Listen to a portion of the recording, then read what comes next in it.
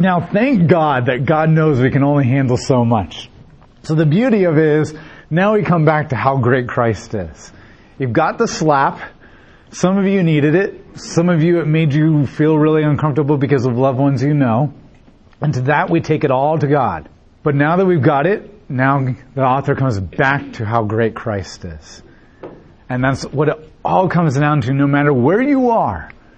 If you're on fire right now, if maybe the warning is for you, if you're not really quite sure, if your loved one might be there and it really breaks your heart, it all comes back to how great Christ is. It all comes back to how great Christ is. And the God who died to redeem them is at work in their life. And that's what we come back to. Chapter 6, verse 13. Now when God made his promise to Abraham, since he could swear by no greater, he swore by himself, saying, surely I will bless you greatly and multiply your descendants abundantly. And so by persevering, notice the persevering again, Abraham inherited the promise. For people swear by something greater than themselves, and the oath serves as a confirmation to the end all dispute.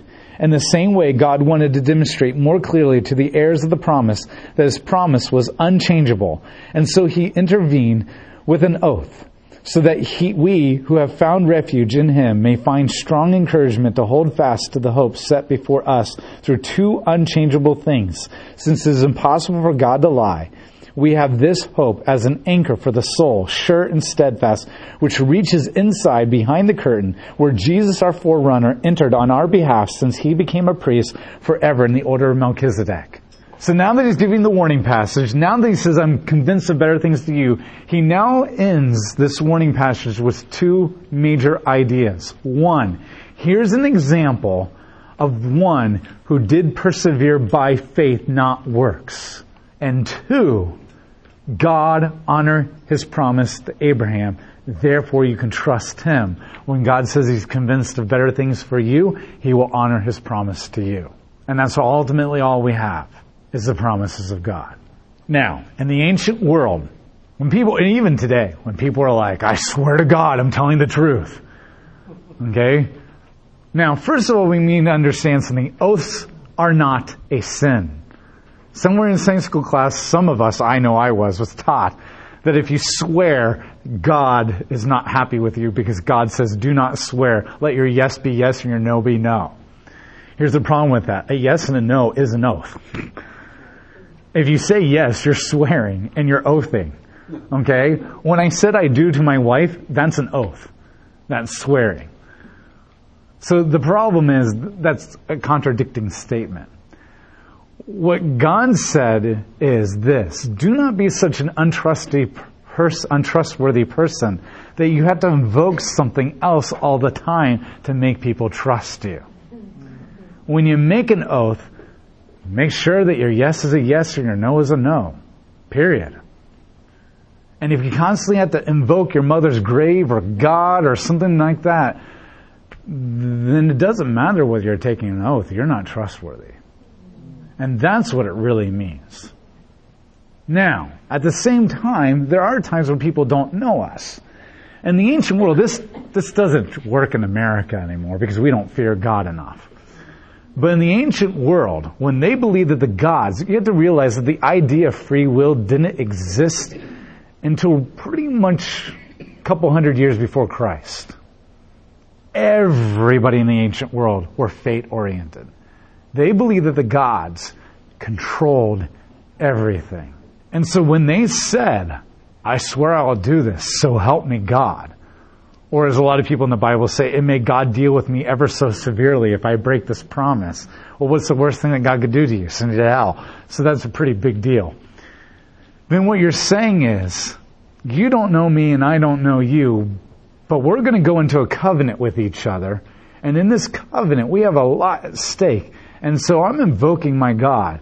And if I break my covenant, you may not be able to find me and track me down, or you may not know that I broke the covenant every time, but our gods do.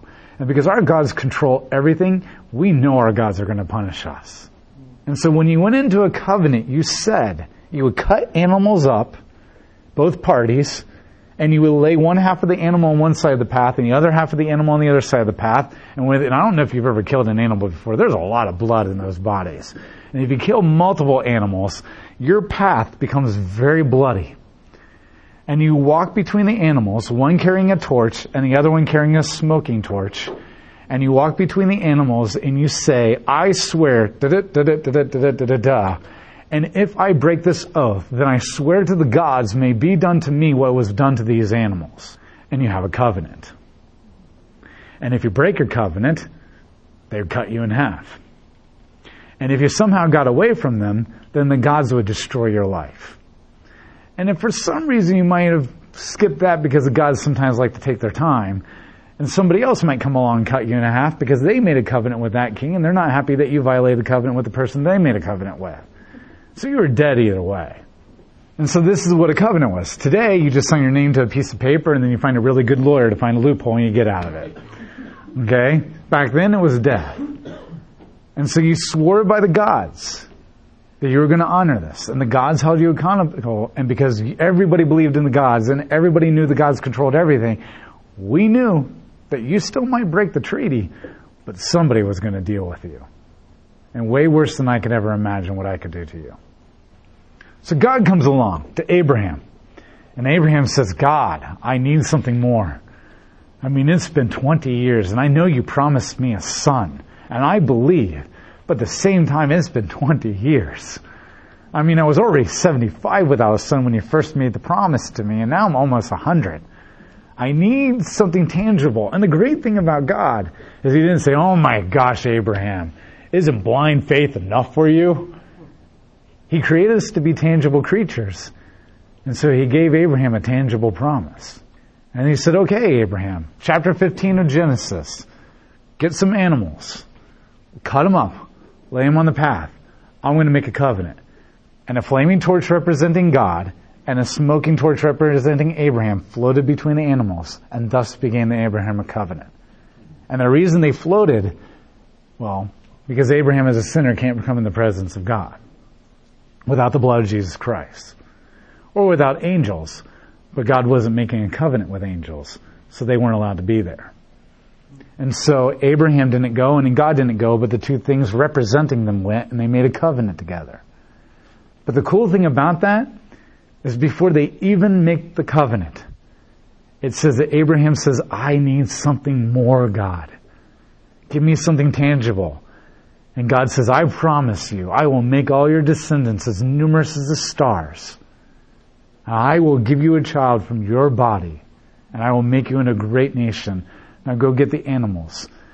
And it says, and Abraham believed, and God declared him righteous. Before the covenant was even made tangible.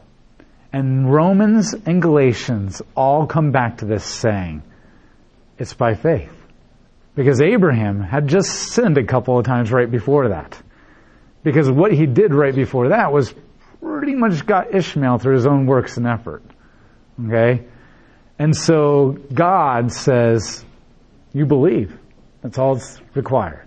And I'm going to declare you righteous. And Abraham persevered.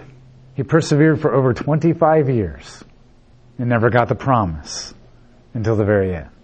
And so this is what it says. Now God, when He made His promise to Abraham, since He could not swear by anything greater, He swore by Himself. The reason you swear by the gods is because you want a higher authority than yourself that can actually watch over everybody's life and deal with something. But there's nothing higher than God. So who is God going to swear by? So He swears by Himself. Now, I remember when I went into court or even when I did a transfer of title for my car and they said, okay, hold your hand up. Do you swear that all the information in this title is accurate? I'm like, yeah. Like, this is good enough for you? I'm swearing by myself? Do you not know human nature? Like, seriously. Because we can't swear by the Bible anymore because we took God out. Now, even if we never took God out, it still doesn't matter whether you swear by the Bible in the court system or not because people don't believe in God. So it doesn't bear any authority. So I know it's wrong to take the Bible out of the court systems, but at the same time, even if it was still there, it wouldn't make a difference. The key is not getting the Bible back in the court system. The key is changing the hearts and the lives of people through the gospel of Jesus Christ. But what's ridiculous is I'm standing here swearing by my sinful nature that everything on this document is accurate. But God, who cannot lie and does not change, swore by himself that he would honor the promises of Abraham, and Abraham believed. He doesn't need to invoke a higher power. He is the power. And this is the point that the author of Hebrews is going to make. Two unchangeable things. That God made a promise, and he doesn't change. See, Allah comes along, and you read some passages in the Quran, and it says, do not get in arguments with Christians and Jews. Do not attack them. Do not get any kind of disputes. Live along among them peacefully. Then you go to other parts of the Quran, and it says, whenever you find somebody who's not a believer, hide. Lay out in forts, ambush them, even on their sacred holidays, attack them and kill them, behead them, destroy them completely until there are no more people who do not believe. You're like, wait a minute. How can both be true? Because Surah chapter 2, in the Quran, Surah 2, which is chapter 2, says, Allah is all competent over all things. And Allah will sometimes bring forth something that is, if Allah says something that is different than what he said before, then it is better than what he said before. And he has changed it because he's competent over all things. Allah literally says in the 2nd chapter of the Quran that he can change his mind and completely change theology drastically because he brings forth something better and truer. He's competent over all things. He's so competent that he might change things on you again. And God says, I'm not a human who is led by my emotions, and I do not change my mind like a human. And I swear to you, by the fact that I honor my promises, I cannot lie, and I do not change, that I will do this for you, Abraham. And what's so cool is in chapter 6 we get the promise. And in chapter 11 of Hebrews it says, by faith Abraham received the promises of God. And if by faith we waited thousands of years for Christ to come the first time, and he did, then we can know that if we have to wait several thousand more years, he will come the second time. Because he does not change, and he cannot lie. And that's the point he's making here. Look at Abraham, who had to persevere for a long time trusting in God. But look at God, who honored his promises. That's your assurance. That's your hope. That's your trust. That's your confidence. For people swear by something greater than themselves, the oath serves as a confirmation to end all disputes. In the same way, God wanted to demonstrate more clearly to the heirs of the promise that his promise was unchangeable. And so he intervened with an oath, so that we who have found refuge in him may find strong encouragement to hold fast. Okay? Because we know the same God that Abraham knew, we can have strong encouragement. See, here's the beauty. Abraham had no word of God. He had no death and resurrection. He had no Holy Spirit in an internal sense. We have 66 books of faith.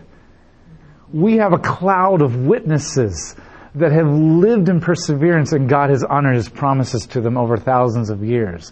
We have the death and resurrection of Jesus Christ. We have the Holy Spirit living inside of us. We have strong encouragement to hold on to the promises that Abraham didn't have the same amount of encouragement. So the question is, what's our excuse? And I think that's what he's mentioning here, is if Abraham believed based on a promise, then how much more can we believe based on the promise of God and 66 books where God shows that he always honors his promises? And we have the blood of Jesus Christ and the Holy Spirit. We have strong encouragement to hold on to the promises, so that we who have found refuge in him may find strong encouragement to hold fast to the hope set before us. Notice that hope is always based on promises, not wishful thinking. Set before us. Your hope is in something set on the table physically in front of you, a promise. Through two unchangeable things, since it is possible for God to lie, and he does not change, and he does not break His promises. We have this hope as an anchor for the soul, sure and steadfast, which reaches inside behind the curtain. Now, I love this picture. Christ is our anchor.